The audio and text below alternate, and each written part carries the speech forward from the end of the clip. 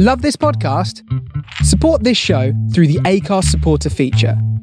It's up to you how much you give, and there's no regular commitment. Just hit the link in the show description to support now. Hi, I'm supernatural thriller author J.F. Penn, and you're listening to Genretainment.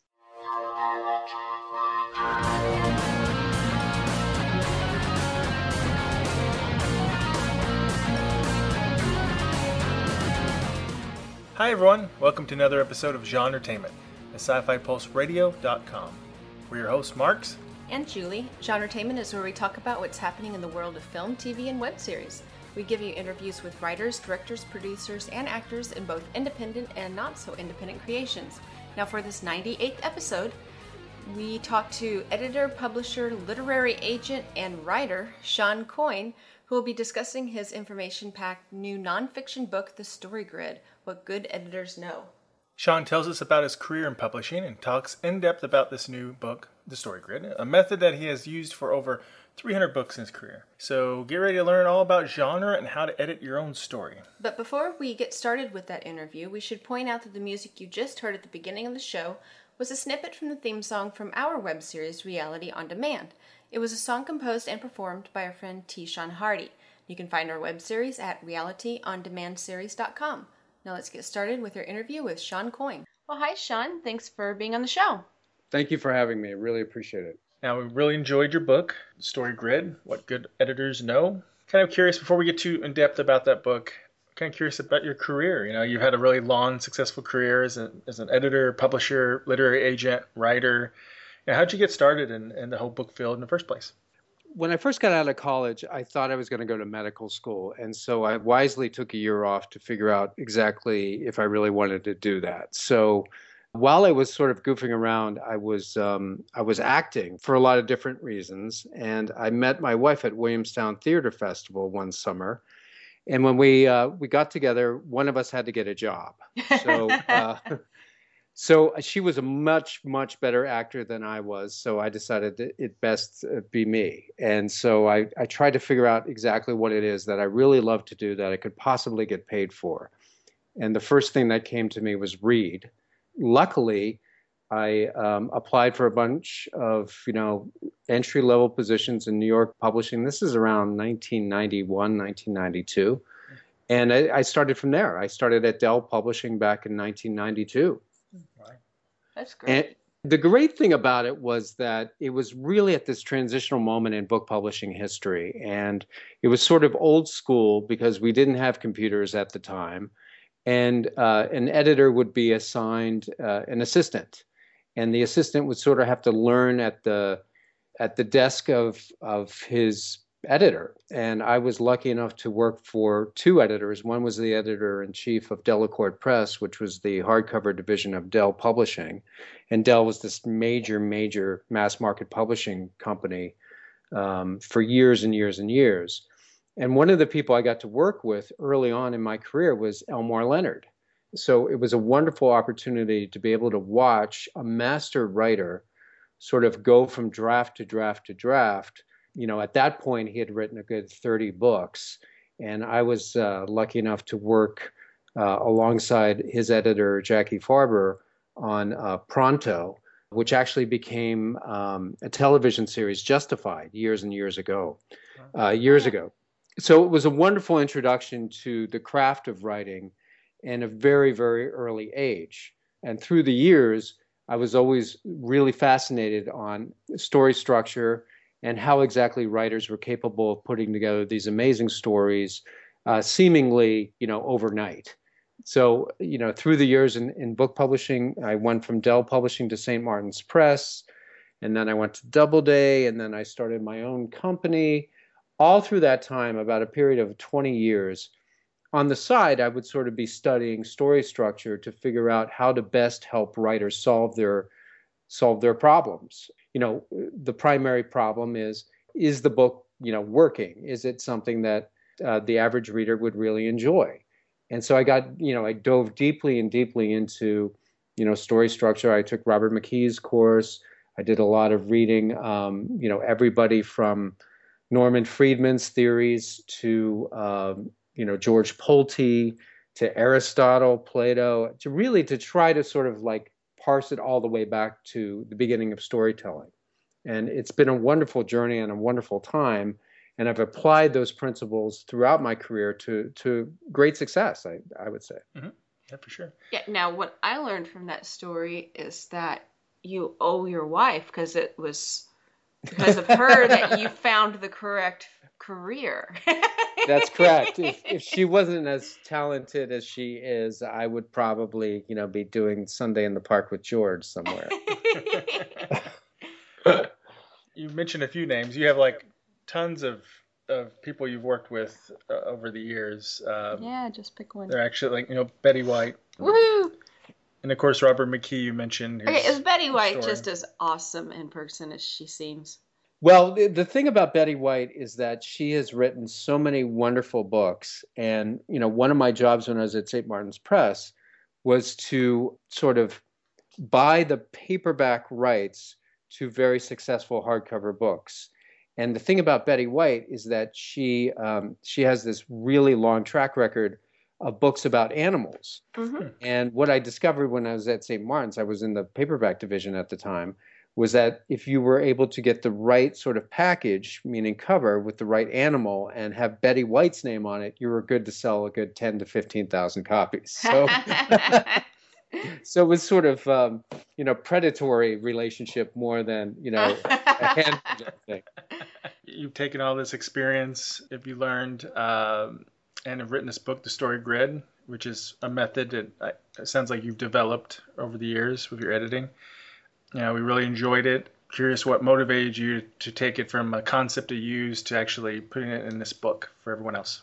Well, just going back a little bit to my career, what I discovered very early on is that there was no textbook to learn how to edit a book. There are certainly textbooks to teach you how to correct grammar, to help with style. The E.B. White and Strunk and White's book is, a classic. Mm-hmm. And you've got all the great copy editing resources, thesauruses, dictionaries. But when I started in book publishing, I said, I went to my editor and I said, what's the preeminent book on editing, story editing?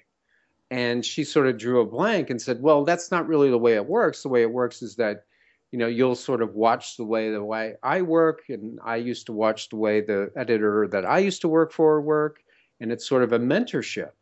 And I found that very strange because it's a very intense discipline to learn. And so what I said to myself over the years was, I need to teach this to myself. Mm-hmm. So the reason why I wrote the book, The Story Grid, was, I found a big hole, over the past 20 years. And I wanted to create a system, it's one system that a successful New York editor has used over his career to great success, that is simple enough and easy enough to understand that a writer can read this book and learn how to edit themselves. One of the biggest difficulties today in big New York publishing is editors don't have the time to do the kind of story editing that I was afforded when I was younger. And that's for a number of reasons. Primarily, they're acquisitions editors. Their job is to find the books that are going to sell the best and become bestsellers. So back when I started, there used to be sort of like a bullpen approach to developing talent. So you would have sort of genre interests among your editors who would find new talent and work with them from book to book to book. They wouldn't pay them a lot of money, but they would publish them and they'd work hard to make their career, pick up a little bit of steam with each and every book. And then at some point they would hit a tipping point and they would become a best-selling writer. And those are the careers of people like Harlan Coben, who I acquired when I was at Dell Publishing, 20 years ago. It took him a good 5 or 6 books before he became a bestseller. Michael Connelly is another example. I published Michael Connelly when I was at St. Martin's in paperback. This was way before he was a major New York Times bestseller. James Lee Burke, Robert Crace. These are some of the preeminent names in crime fiction today. They got their start early on with, sort of younger editors working with them from book to book and helping edit their stories. So, but back to your original question, the reason why I wrote the book is I didn't want everything that I've learned over my career to just sort of die with me. And so I thought, and I was talking to my business partner and good friend, Stephen Pressfield, and I said, oh, Steve, I'll bang out a little paperback, about how to edit, and, we'll be done. We'll put it under our little publishing company and everything will be fine. And, 3.5 years later, we finally did publish the Story Grid. But what you discover is that when you do so many things intuitively, to actually take that intuitive knowledge and put it down on paper and make it make sense to people is quite a task. So Yeah. I'm quite relieved to have the book finally out of my brain, and now people can actually lift it. I mean, it's a big brick of a thing, and I can't believe you guys are even able to get through it. So congratulations on that. Yeah, and what you're really describing, to me, it seems like what's really happened, not just in the world of publishing, but just, I don't know, the working environment in general in America. It used to be that you got hired on and they would teach you and groom you, and you kind of worked your way up the ranks in a company. And nowadays they expect you to already know stuff. Companies don't want to train, and instead of promoting within, they'd rather just hire someone new from somewhere else. No, that's true. And Yeah. there's no real learning the ropes from mentors and working your way up. And I think that's kind of a shame, because I think a lot of talent doesn't get cultivated, not just in the world of literature, but certainly it's noticeable in that. No, I would absolutely agree with that. I mean, in my 25-year career in publishing, the number of editorial jobs, meaning editors full-time employed at the major publishing houses, has decreased by at least 50%. The reason why that is because there's tremendous competition to have big best-selling blowout, sort of tentpole, storytelling.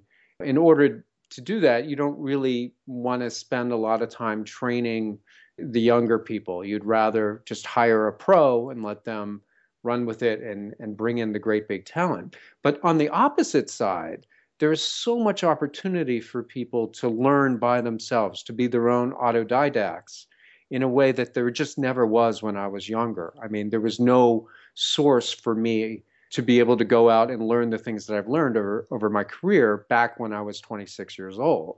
Mm-hmm. But today, and this is one of the reasons why I started StoryGrid.com, was to give people who really wanted to learn editing craft the opportunity to teach it themselves without cost. I mean, everything on StoryGrid.com is for free.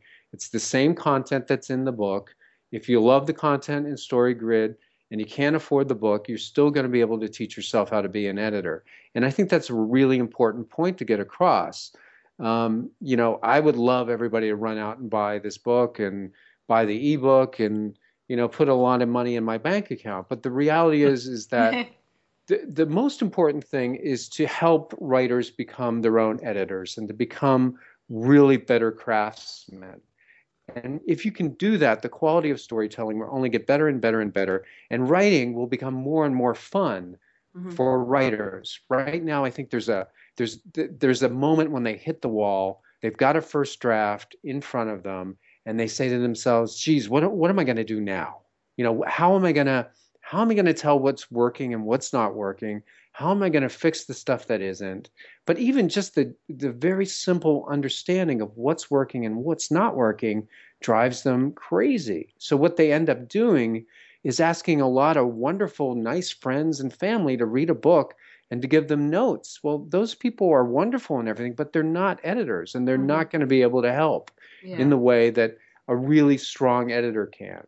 So the Story Grid is all about sort of taking those first drafts and going through them very, very systematically, methodically, and looking at the global picture and the micro picture, and being able to teach a writer how to fix what's not working and make what's working even better.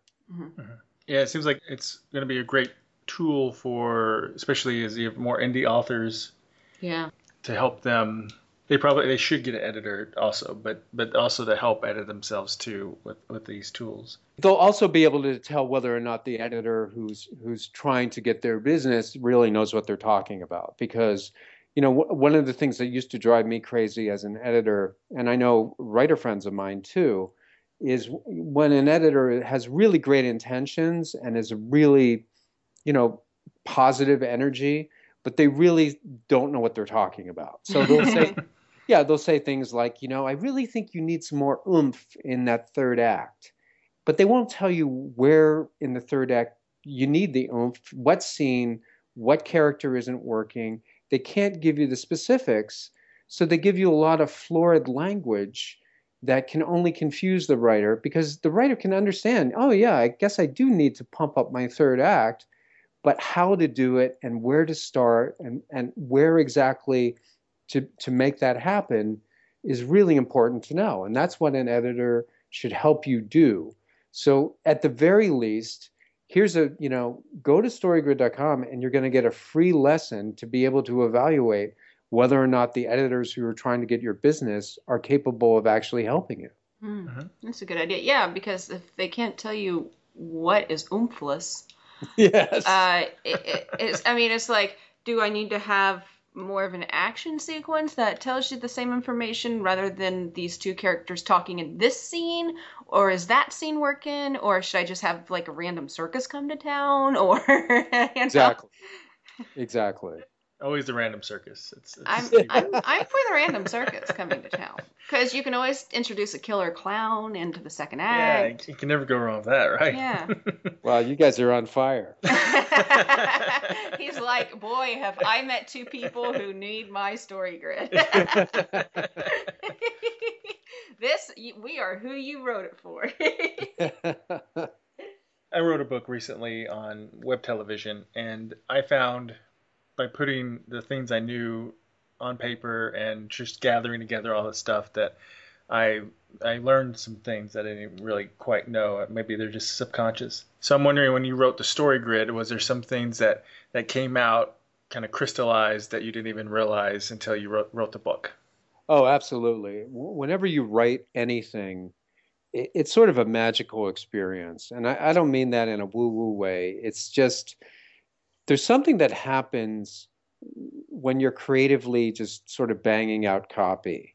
And it's hard to describe, but you sort of just did, Marks, because what you describe is while you're typing and while you're trying to move your points from A, B, C to D, another part of your brain sort of fires and sort of gives you a little hints. It's sort of what Steve Pressfield calls the muse, descending.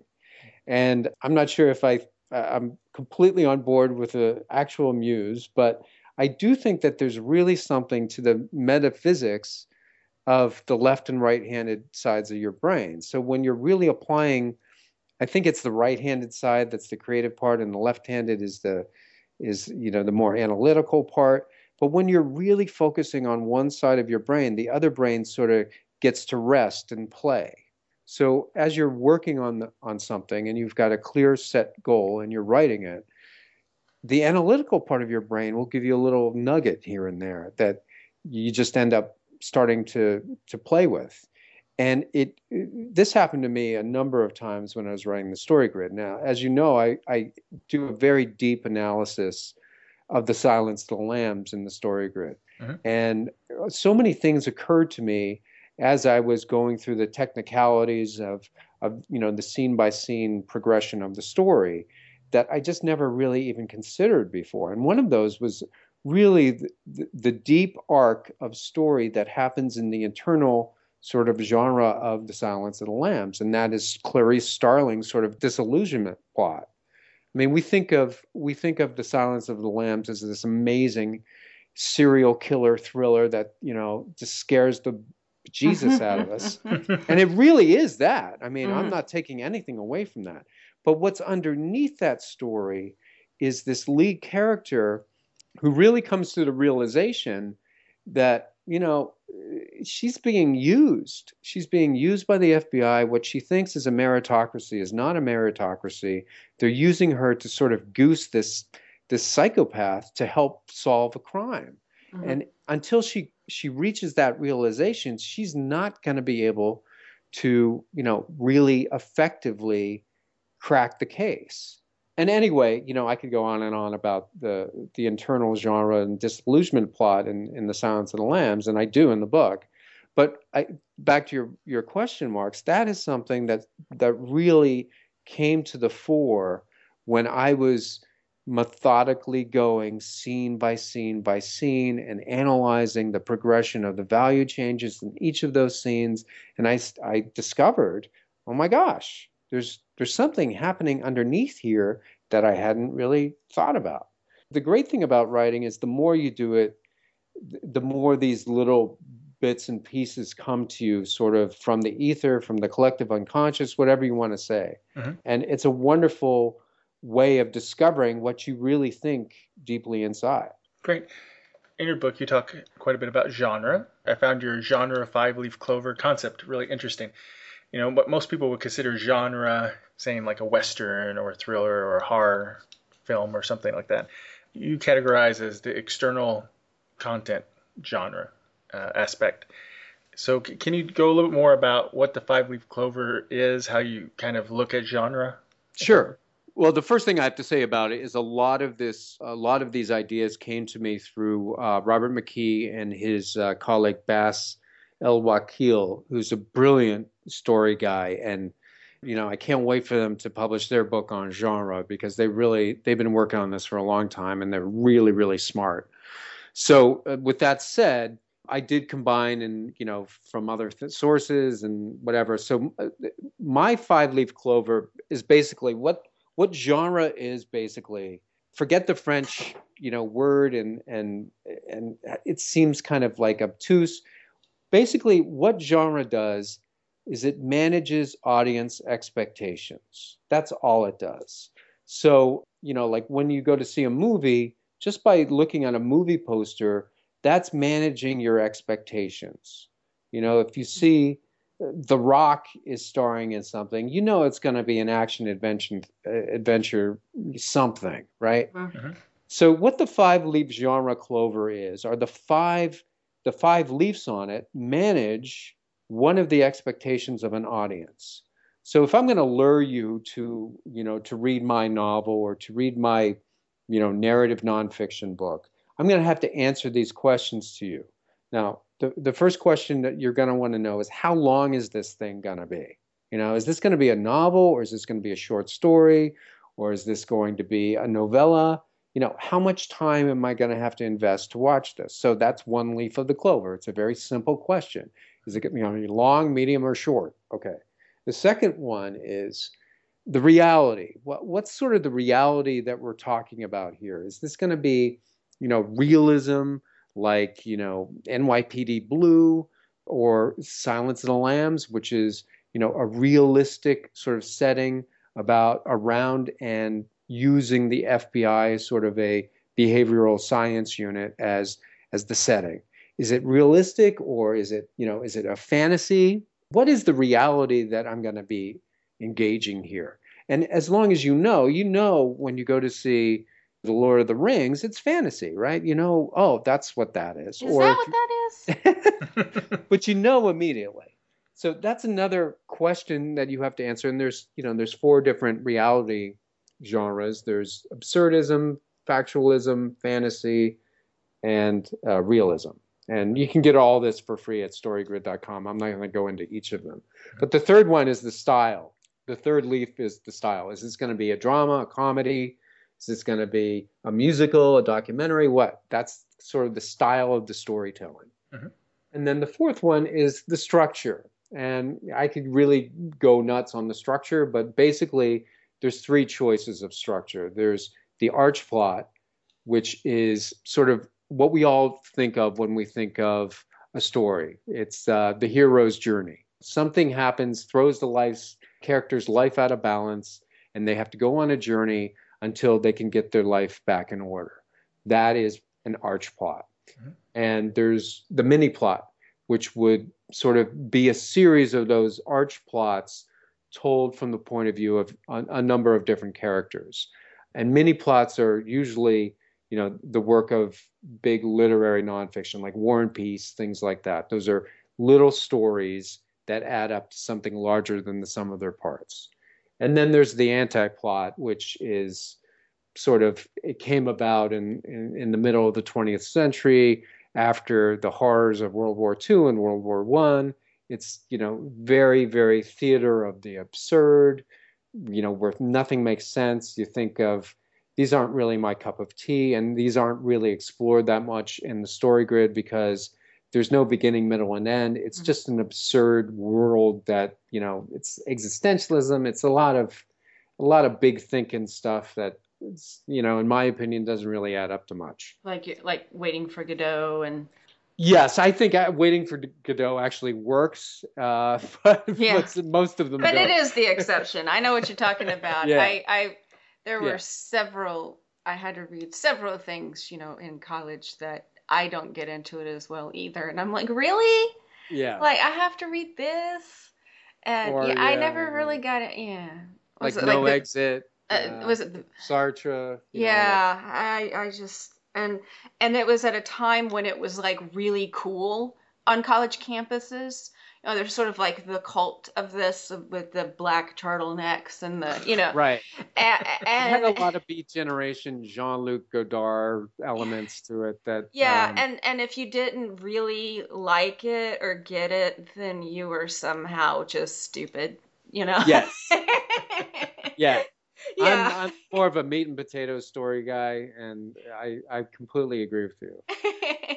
But Mark's the last leaf is the one that you were talking about, which is the content. Now, the content one is what we all think of when we think of genre. Now, this is the place where you find the thriller, the crime story, the Western, the love story, the society drama, horror, action, performance story. And then I make one little distinction here that I think no one else does. And I divide the content genre leaf into two things, the external genre and the internal genre.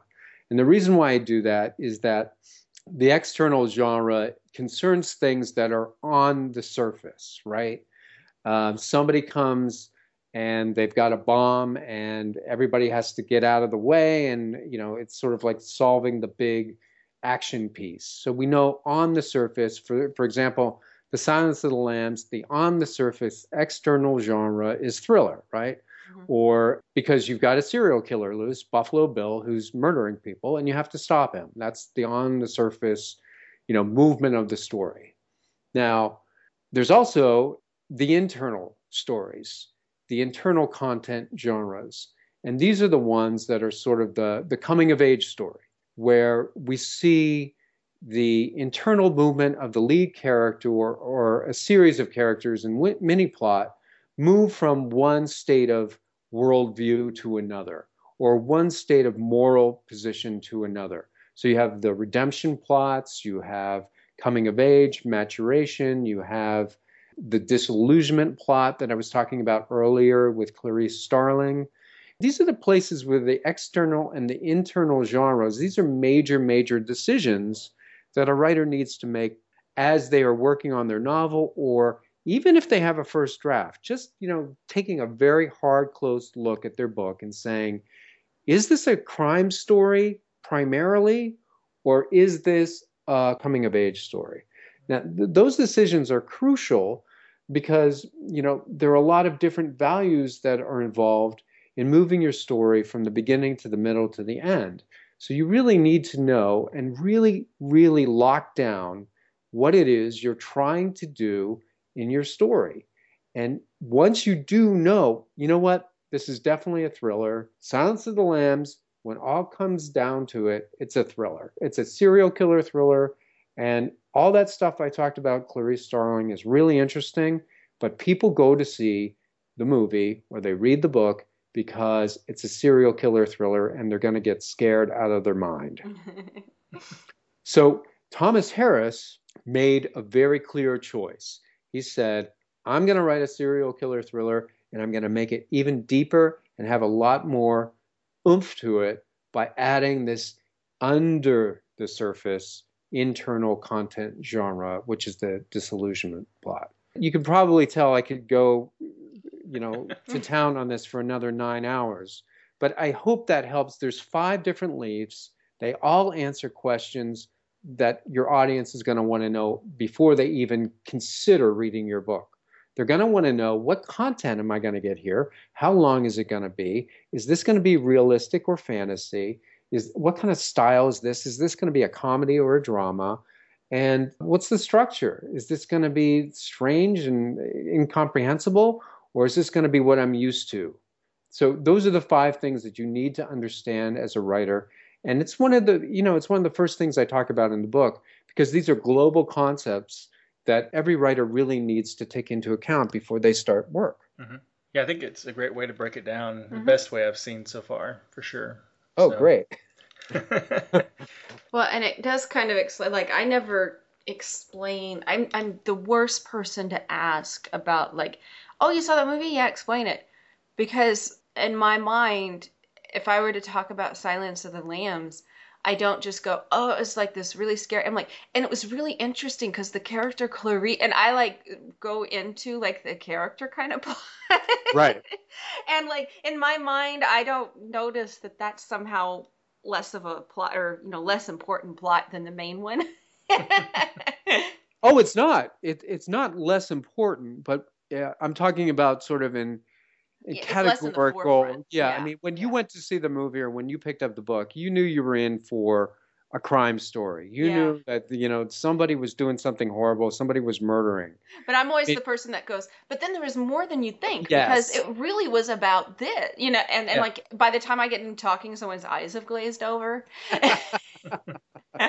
And it's just, I'm not the one to ask. You are an editor, is what you are. Yeah.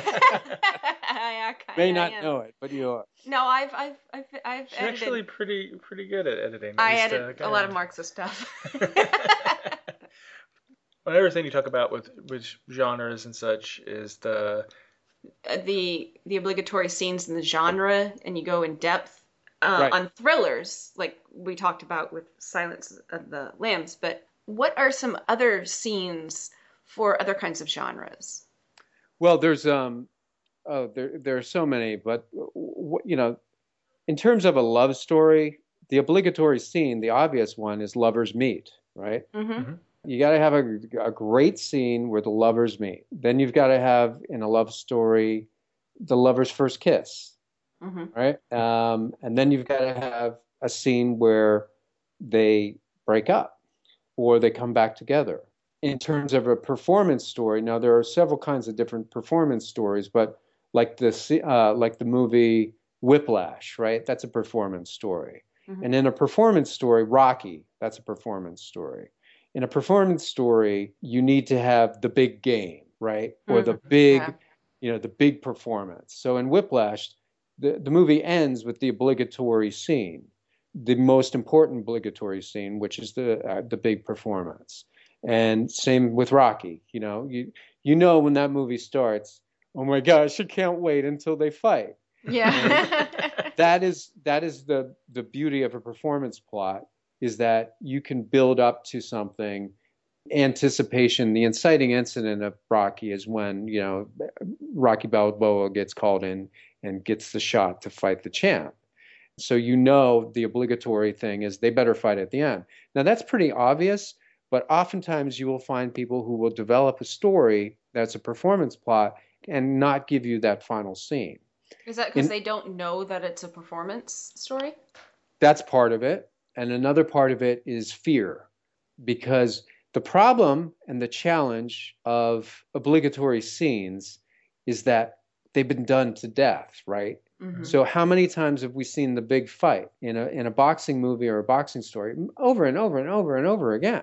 Yeah. So we get fear when we have to create and innovate a new one.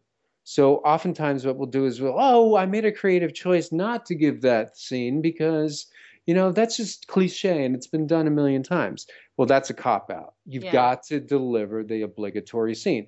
In horror, the major obligatory scene is the victim at the mercy of the monster scene. So we always see this scene, and we always, the victim has to figure out a way to overcome, the epitome of evil in the form of this monster. And if you don't give them that scene, you're going to disappoint your audience. So obligatory scenes are really, really crucial to understand in your chosen genre, because if you don't deliver them, people might not get it that you didn't deliver it, but they'll just say, yeah, I didn't really like that one. It didn't do anything for me. Yeah. And so part of being a writer is to find and right now at StoryGrid, what I'm doing is I'm StoryGridding The Tipping Point, which is a crazy idea, right? It's nonfiction. It's sort of like the epitome of a big nonfiction, big idea book. And I had to sit down and I had to think, through it very clearly. What are the obligatory scenes that a big idea nonfiction book has to have? And one is they have to have a big idea, right? I mean, and that seems so obvious, but if you're writing, say, a love story, and there's never, ever a moment where the two lovers are threatened and there is nobody trying to pull them apart, everybody's going to be like, there was no story there. They met, they fell in love, they got married, they lived happily ever after. Well, that's not a love story. That's a snooze fest. That's a Facebook photo album. That's exactly. That's the key thing about obligatory scenes. Now, people always ask me, well, can you give me all the obligatory scenes for every single genre and tell me exactly all the things that I have to do to fill them out? Well, I could do that, but that's going to take me another 20 years to figure out. But then I would be writing your book for you. That's right. What I do know are crime, thriller, and performance. And I know some genres, and I'll certainly dive in there and do the best I can. But the way to figure these things out is to pick your 5 best, read your 5 biggest, best books in the genre that you want to work and analyze them. Think about them. What do they all have in common? And what you will find are the obligatory scenes and the conventions of that particular genre. Because those books that satisfy the conventions of a particular genre best all share those things. So for thriller, which I go into very in-depth in the book, there's about 7 obligatory conventions and obligatory scenes that you need to deliver in a thriller. And in Silence of the Lambs, Thomas Harris delivers every single one. And he does it in innovative, brilliant ways that you don't see coming. Until you analyze it again, you go, holy cow, he solved the hero at the mercy of the villain scene in a way that's never been done before. And he sets it up on page 7 of the book. How did he do that? And then what you can do from there is say, I need to do something like Thomas Harris did. Not that I can do it perfectly, but let me be inspired by the work of a master in a way that can help me.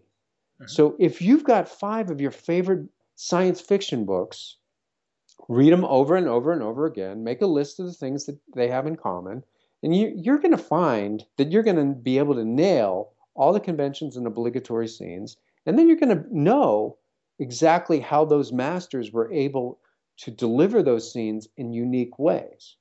I think that would be a good tool to use a StoryGrid. Yeah. Basically what you do with Silence of the Lamb with your 5 favorite books in your genre that you want to write in.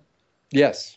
Because I'm sure for screenwriting, I've had to break down scripts and study them before, and I'm always fascinated by the little nuances I never caught, the things that I enjoyed. So in a book, I could just imagine all the little things hiding in little corners. Yeah, a lot more corners in a book. Yeah. So with the StoryGrid, you have a few steps that you take. One of them is called the foolscap method. I just thought maybe if you explain what that is. Well, just to go back quickly, the StoryGrid, basically you've got 3 stages.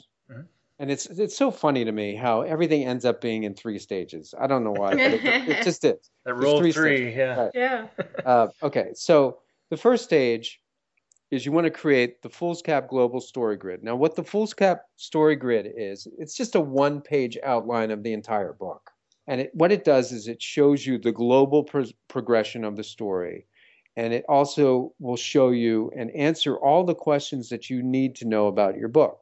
So if you go to thestorygrid.com, you'll see examples of the foolscap global story grid for Silence of the Lambs. And as I mentioned, I'm working on the tipping point now. So what you do is you fill out that one sheet of paper after you have your first draft, or even before. A lot of people use this as a method to outline their book before they even write page one. And I would highly recommend you do that. Stephen Pressfield, my colleague and friend, I got it from him. This is really something I do it in a much more complex way than Steve does, but Steve has been using this method for 20 years. And what it does is it shows you exactly the global movements of the story. So you have your global inciting incident, and then you have your what happens in the middle, and then you have what happens in the end. Once you fill that out, you have the global story. Now you put that aside, and the next document you want to fill out is called the Story Grid spreadsheet. What the Story Grid spreadsheet is a spreadsheet, and it has 18 separate columns that you're going to fill in for every single scene in the book. So you'll be able to track whether or not one of your scenes is working or not working. And you'll be able to see, oh my gosh, nothing happens in this scene except people talking about nothing. I shouldn't have this scene in my book. So going through your novel or your story from page one in your first draft and taking the time to really create and work hard to fill in all of the questions that are asked on the Story Grid spreadsheet will allow you to see the global, scene by scene. So you'll have the micro of your story. Now, you probably know what's coming next. The next thing you want to do is take your macro, which is the foolscap global story grid, and combine it with your micro, which is a Story Grid spreadsheet. And from those two documents, you're going to be able to create an infographic, meaning an actual diagram of the movement of your story from the very beginning through the middle through the end. And when you do that, you will see where things are moving, how they're working, and where they're not working. Whether or not you were able to abide the conventions and obligatory scenes of your chosen genres, all of the questions that are raised, and all the things you need to know about whether or not your story is working, and if it's working, can you make it better? Can you make it the best in its genre? So again, you've got 3 steps. You got to do the macro, you got to do the micro, and then you put the two together and you create a story grid. And from that, you are going to have the most complex marching orders to fix your book that you will ever imagine. And you will know exactly what you need to do, when you need to do it, and where. Mm-hmm. This is something that I've used for over 300 books that I've worked on in my career. It's remarkably helpful to a writer because it specifically tells them this scene is not working and this is why it's not working and this is how you can fix it. Yeah, and hearing you talk about it, it reminds me of the plot diagramming that you do in, like, middle school or yes. elementary school or whatever when they're teaching you.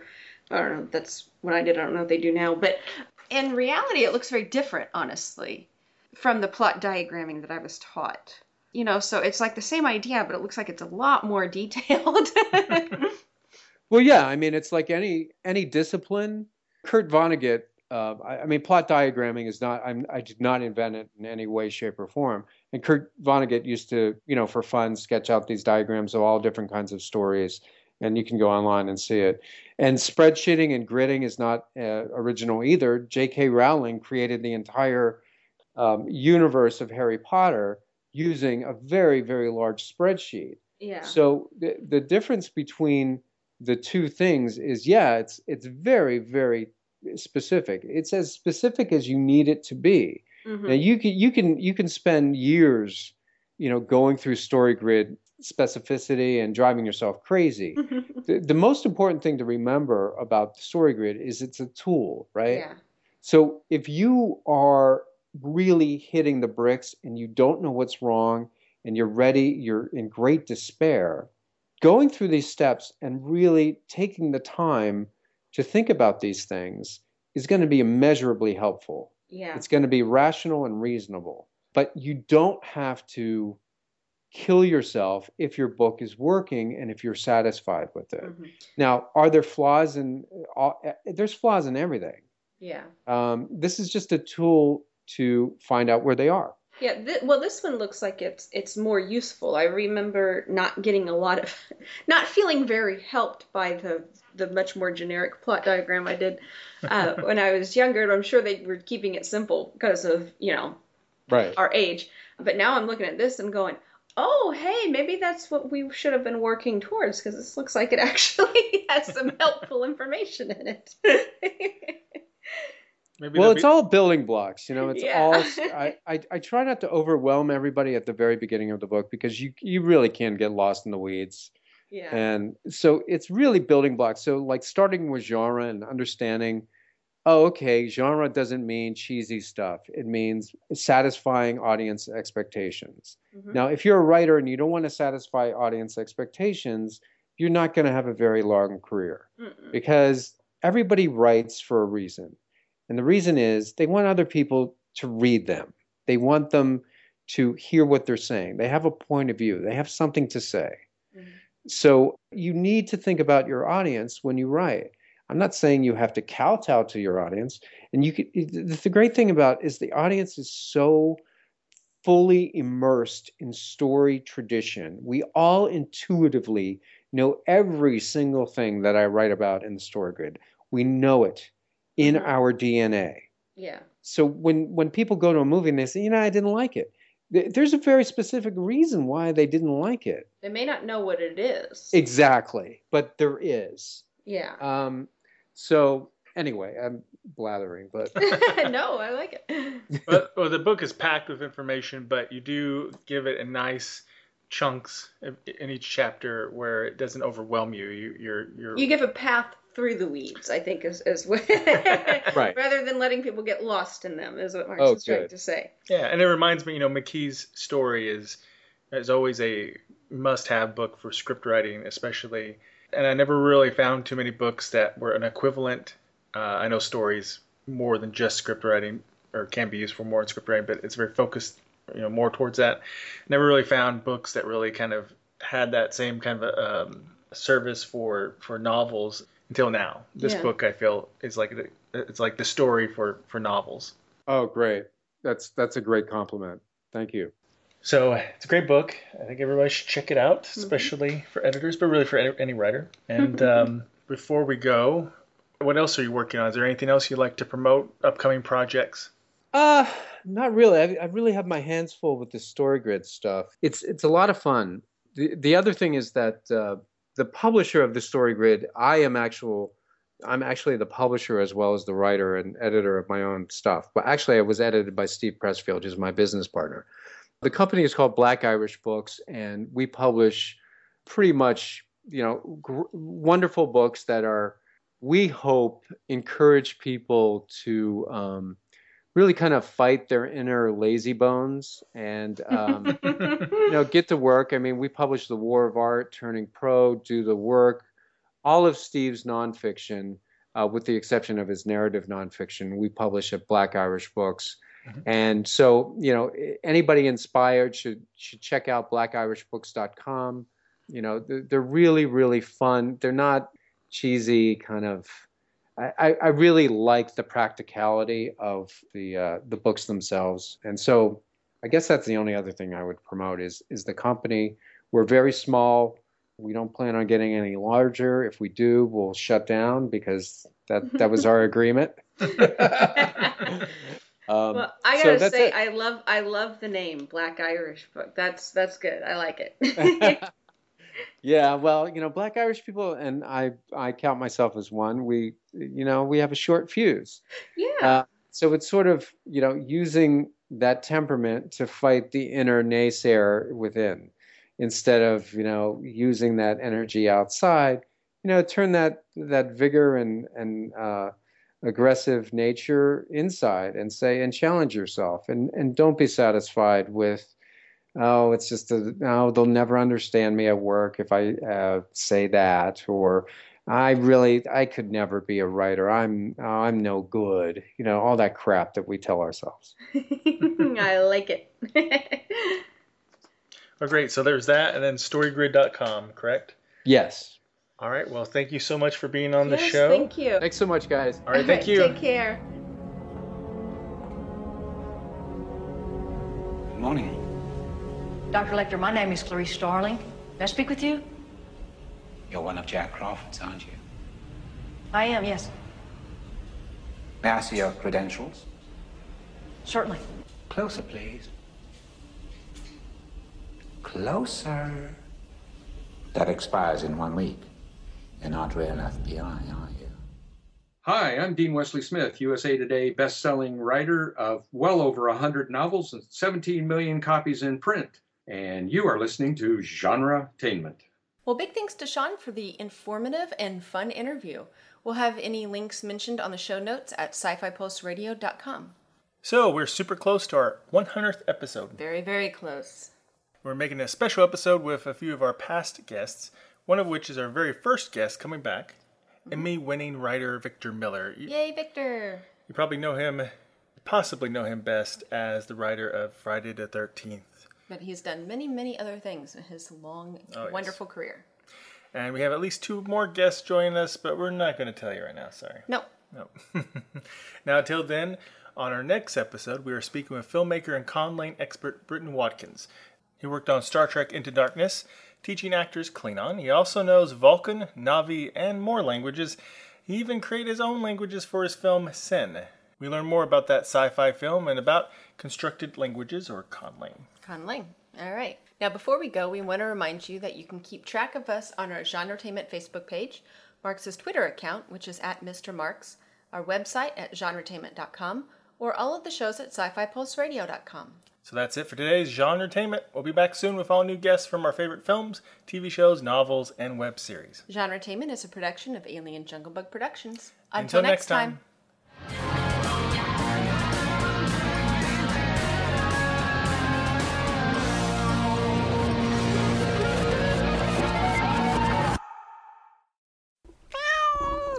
Bad monkey.